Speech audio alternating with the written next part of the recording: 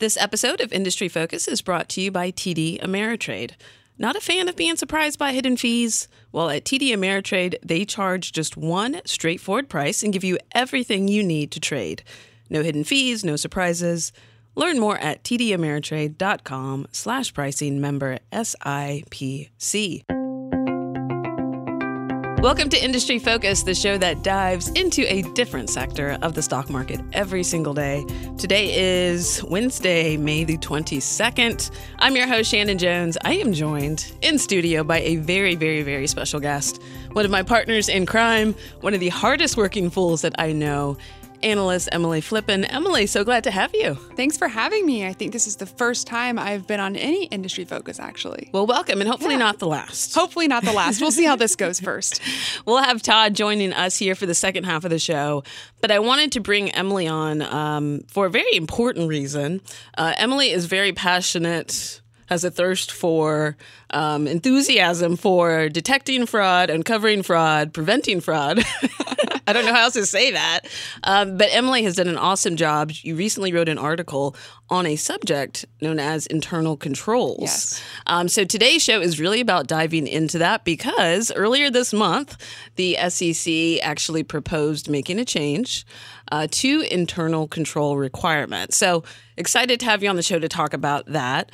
Before we kind of get into the proposal and what that looks like, though, Emily, for our listeners out there, can you just explain what the heck are internal controls? Sure thing. Internal controls, in a lot of ways, can be a moving target. Essentially, what they mean are the controls that a company has over their own financial reporting. So the numbers that you see when a company issues a financial statement, those obviously, hopefully, aren't just pulled out of the blue. Their internal controls are the way that they manage the people and the processes which create the numbers. And so if you don't have effective internal controls or ineffective internal controls, that can cause misstatements or errors in the financial reports, which may mislead investors. And so for this SEC proposal, what it's really going to do is for a lot of the companies we talk about on the Industry Focus Healthcare show, it can impact them because many of the biotechs are early stage, pre-revenue, less than 100 million in sales. And so let's talk about what exactly the SEC is proposing. Sure thing. They're proposing getting rid of the requirement that companies that have less than $100 million in sales have to have an independent auditor attest to the effectiveness of a company's internal controls. This is something that's specific to the United States. So under GAAP, US GAAP, if you are a company that doesn't qualify either, I guess, under these new standards, which are being proposed as a company with 100 million less in revenue or an emerging growth company, an EGC company, then you have to have an independent auditor attest to the effectiveness of your internal controls.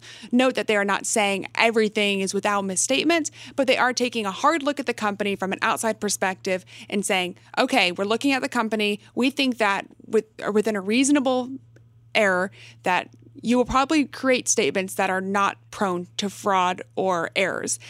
This is unique because in the U.S., that's the only country that requires this. So if you report under IFRS, International Financial Reporting Standards, then you don't have to have an independent auditor attest to it. So this is already kind of a higher barrier that a lot of U.S. companies to be listed on a U.S. exchange have to go through. So they're trying to loosen it up for, I guess, these smaller revenue companies to make IPOing essentially a more easily accessible process. Yeah, and we'll get into some of the things that are driving this in a second. But I mean, really, at the end of the day, internal controls requirements are really about building trust, right? So you have this extra layer of auditing that's happening, really so that investors can trust that management is taking the steps to make sure that they're not errors or huge misstatements. Not to say that they won't happen, but it's just that extra layer of protection to make sure the math all adds up at the end of the day. With a proposal like this, especially for a lot of our biotech investors out there, I guess on one hand, it's great, right? So it's great that there are less requirements overall because ultimately having to do audits and pay for an auditor costs money. That's money that could be funneled into R&D, could be funneled into just hiring more people. But on the other hand, I mean, the obvious problem here is if you take out the fact that an auditor is reviewing these internal controls, you have a lot more risk for companies that are already extremely risky. This is the challenge that the SEC faces, too, because the SEC is trying to get rid of unnecessary burdens, which make the financial market more efficient. And taking away unnecessary regulations undoubtedly makes the markets more efficient. But at the same time, you never want to take away decision-useful information. And there have been studies that have come out since the Jobs Act that says that this isn't necessarily the most effective way of removing barriers. So the Jobs Act, for anybody who might not be familiar, is a few years ago, they essentially loosened up a lot of regulations requiring reporting when it comes to IPOing in the United States.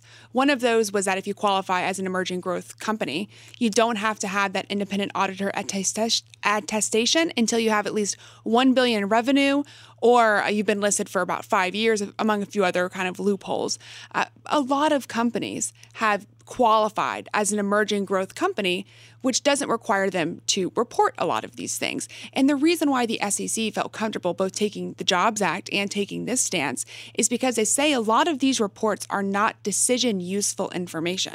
But actually what we've seen since the Jobs Act has been passed is that not necessarily that these companies are taking that money and putting it back into the organization itself, but that investors are more trepidatious with these IPOs. They require a higher premium because they have that little bit more doubt. So the SEC has this big task of determining what's useful and what's not useful. So for some investors, this might seem like a great thing because an attestation to the effectiveness of the internal controls may not be something that's really high on their list for investing, especially in these smaller companies. But at the same time, you have to wonder about the company that chooses to list on a public exchange because their controls are relaxed. What company is that? And so for more investors, it might be that this is a red flag to me. This is actually something that I was actively using in making an investment decision. Yeah, and I think you hit the nail on the head. For a lot of these companies, having that extra layer there certainly makes sense, and you would really drive risk higher. I think when it comes to risk, you kind of mentioned this. Obviously, as risk increases, your cost of capital increases. And so investors are going to be looking for higher returns moving forward. I want to circle back, though, because in talking about what's really driving the SEC to do this, you talked about IPO volume and the number of IPOs. For me, I can see both sides of the argument. Yes, really reducing the requirements, reducing the cost, allowing some of these younger, earlier stage companies to go public makes sense. But on the other hand, I always get a little nervous when I see a flood of companies going public. I think what tends to happen is when you see a lot of these companies going public is the quality of that IPO class tends to go down overall because you have a lot of companies chasing after, a swath of money, and you have a lot of these early stage investors, including venture capitalists, who are looking for their exits while the market's hot. And so you just have a flood of companies that probably should not be going public to begin with, really just starting, I think, to dilute the overall quality. And it just, for us as investors, makes it a lot harder to kind of sift the goats from the sheep, if you will. And so I do agree that, relaxing regulations is key, but at the same time, it also scares me too.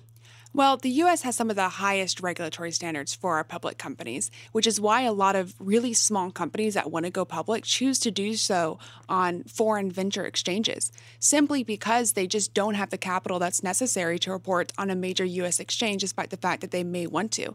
And what this is causing, at least from my experience and my perspective, is a dilution in the quality of IPOs over the past few decades. And that's simply because good companies stay private longer. It's more beneficial, and access to venture capital is so much more readily available than it was previously.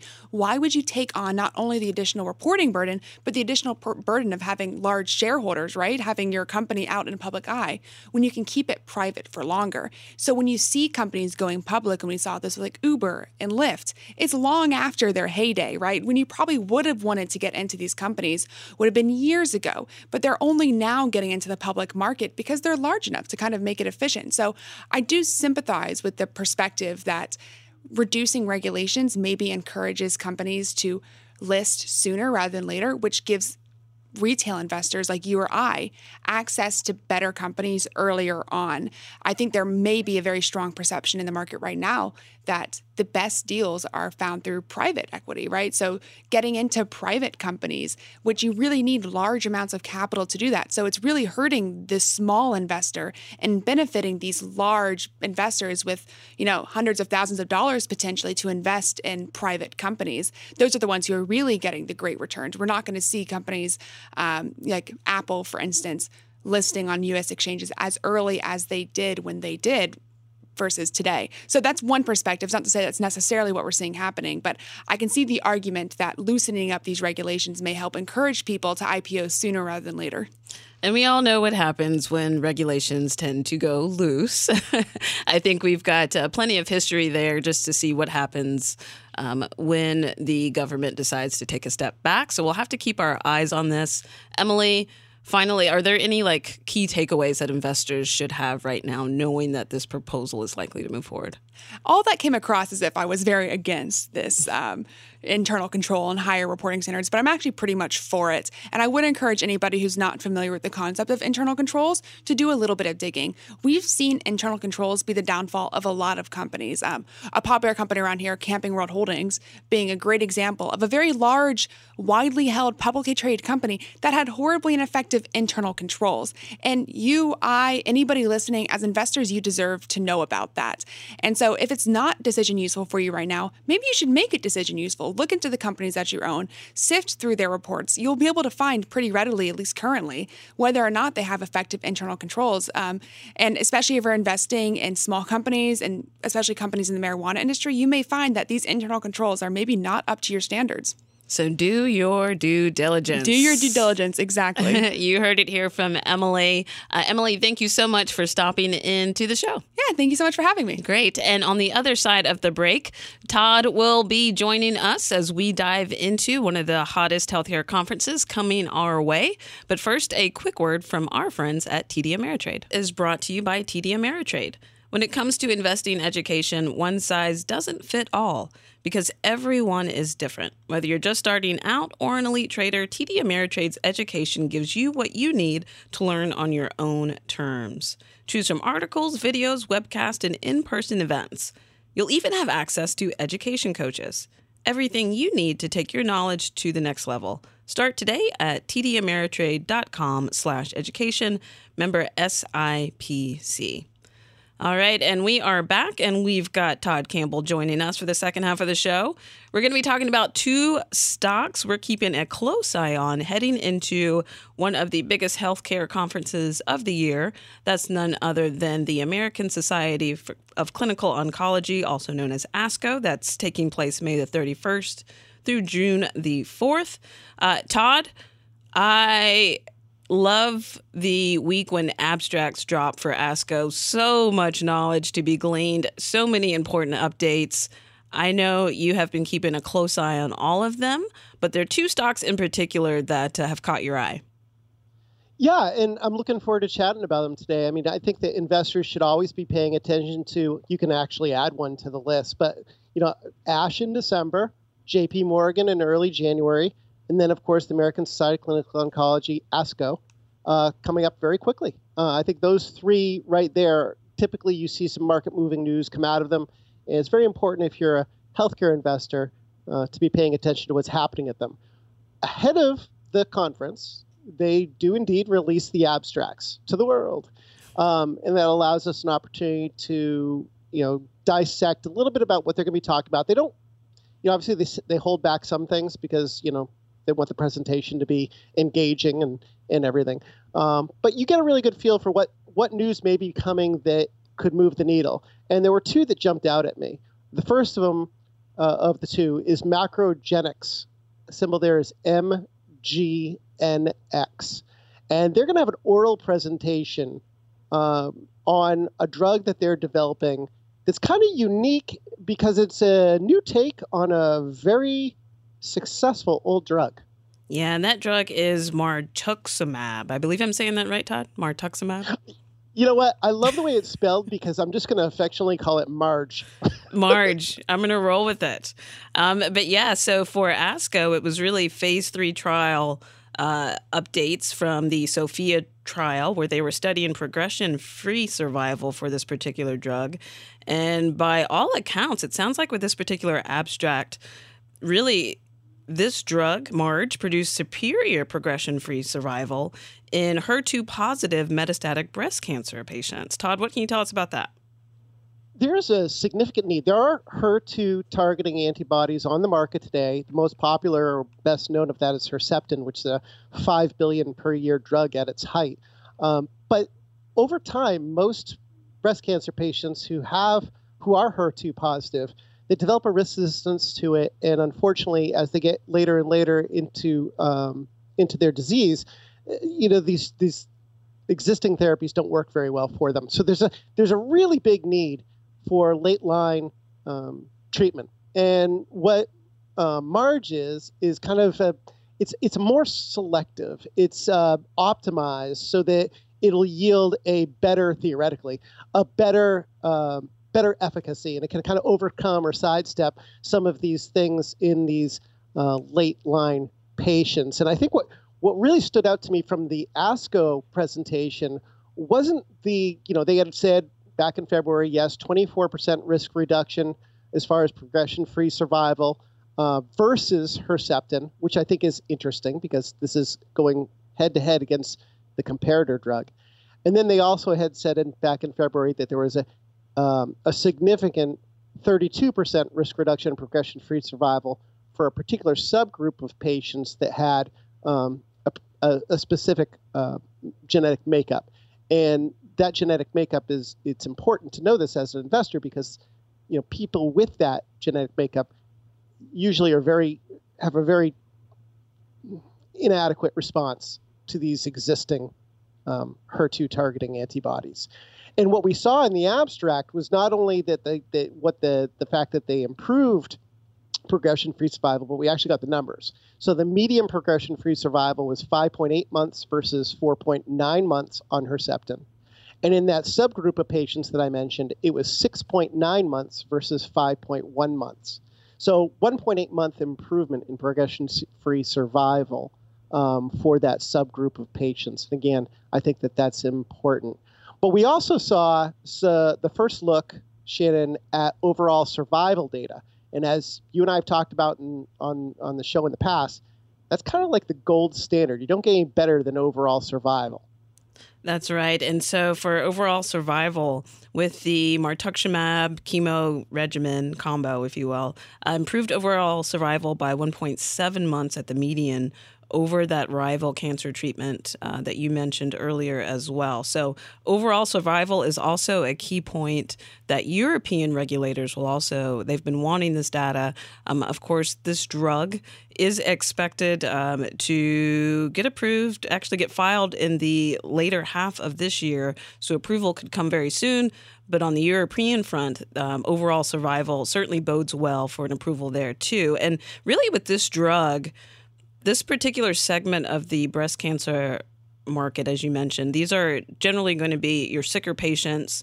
They're treatment resistant, but this is a huge segment, could be worth as much as $10 billion in annual sales by 2025.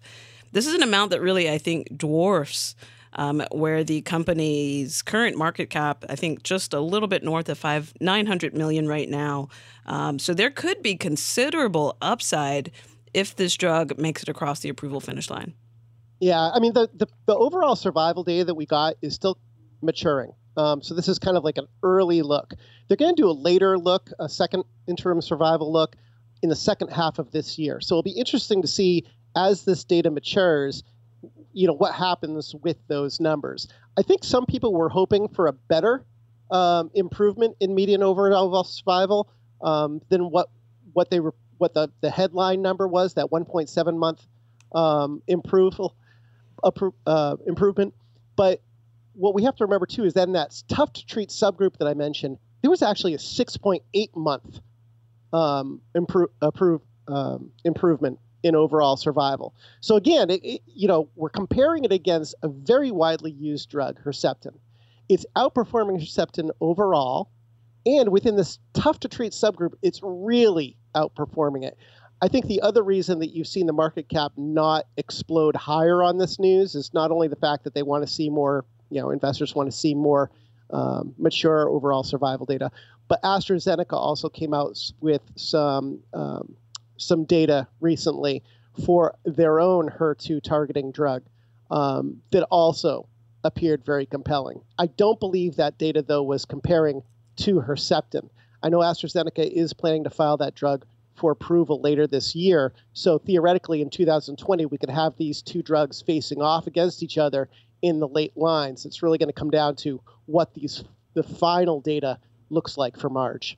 Yeah, so a lot to look forward to. And of course, as you mentioned, once ASCO gets underway here in a couple of weeks, we'll be able to take a deeper dive into the data and start to take a look. But let's turn the tables because there's a second company that is certainly on our watch list. This is a company, Blueprint Medicines. That's ticker symbol BPMC. It's a precision therapy company and really aiming to have 2 approved drugs in the U.S. by 2020. And with this particular company, instead of targeting cancer based on the location of its origin, Blueprint is making therapies that address cancer on their genetic level, which is really interesting. Todd, what's got you excited about Blueprint Medicines here? Well, there was some intriguing data that they released last year, in the summertime of last year. That kind of drew my attention to it. But what really got me interested in following Blueprint Medicines was Eli Lilly's decision earlier this year to acquire Loxo Oncology in a mega deal. It was worth an $8 billion deal after Loxo got its first precision cancer drug approved last year. So that kind of really attracted me to this space. Precision therapy, this whole concept of saying, you know what, we're not just going to treat this cancer because it's a breast cancer. We're going to look for these genetic hallmarks that oftentimes will show up in different types of cancers, and we're going to target that instead. And what we're going to see on June 3rd is an oral presentation of a drug called BLU-667. And that's going to be, and that's under evaluation for advanced RET fusion positive non-small cell lung cancer. So these are non-small cell lung cancer patients who have a particular genetic mutation called RET fusion. Only about 2% of non-small cell lung cancer patients have this particular genetic makeup, but non-small cell lung cancer is a very large indication. So even 2% represents a relatively significant addressable market for this drug. We did get some data from the abstract for BLU-667. They did show that, the overall response rate among those that they could measure was about 56%, so a little shy of 60%, that 91% of the people who responded to the drug remained on the treatment as of the data cutoff, and that six of those patients have achieved response duration that's been greater than 6 months, and the disease control rate for this drug was 91%.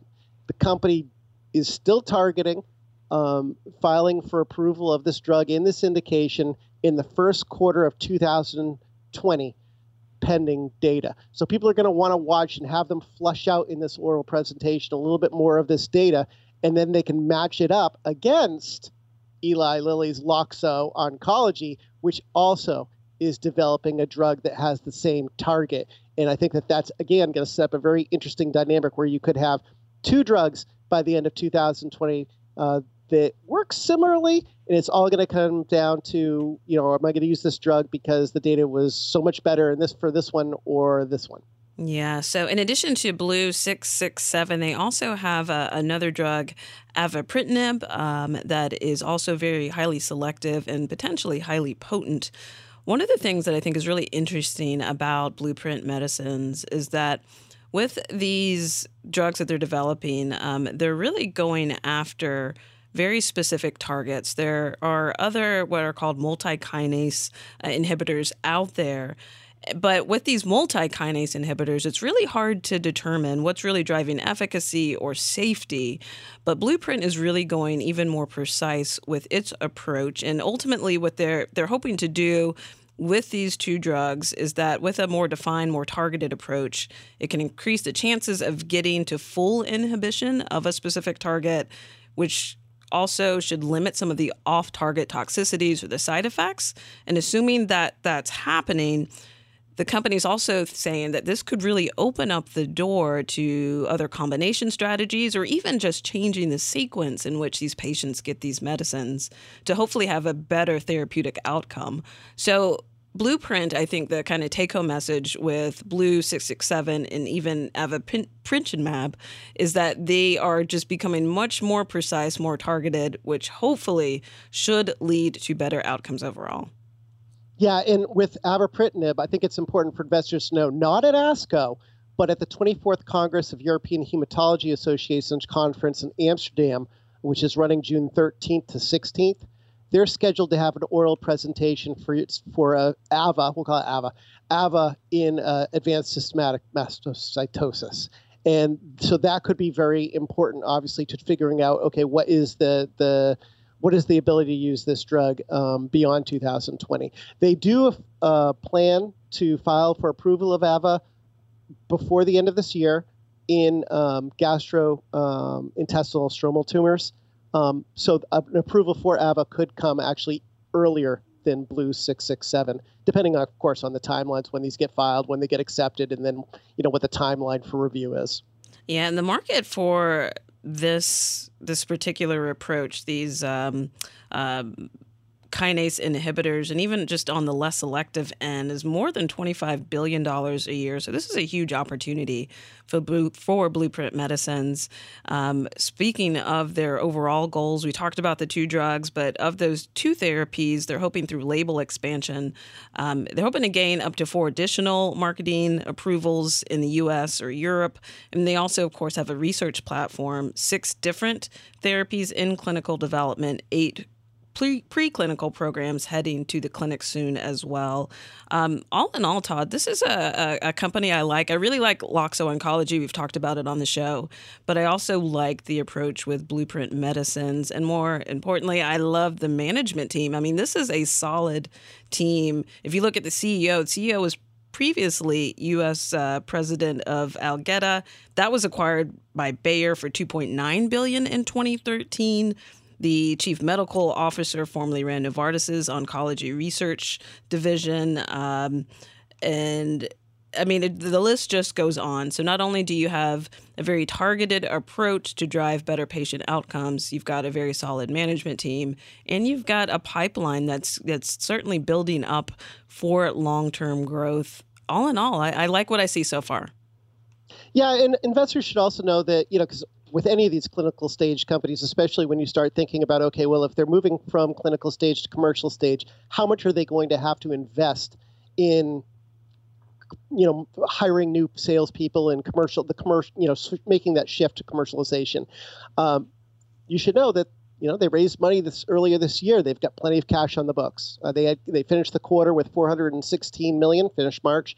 They added another $327 million in April because of that offering. And they think they've got enough money now on deck to get them through the middle of 2021, which theoretically would be a period where they already have 2 drugs on the market, theoretically, generating out revenue. So they may not need to tap investors for more money. Yeah, just another check mark for this company. But we'll be sure to keep all of our listeners up to date on everything happening with ASCO and even beyond. But that'll do it for today's Industry Focus Healthcare show. We appreciate you tuning in. As always, people on the program may have interest in the stocks they talk about, and the Motley Fool may have formal recommendations for or against, so don't buy or sell stocks based solely on what you hear. The show is produced by Austin Morgan.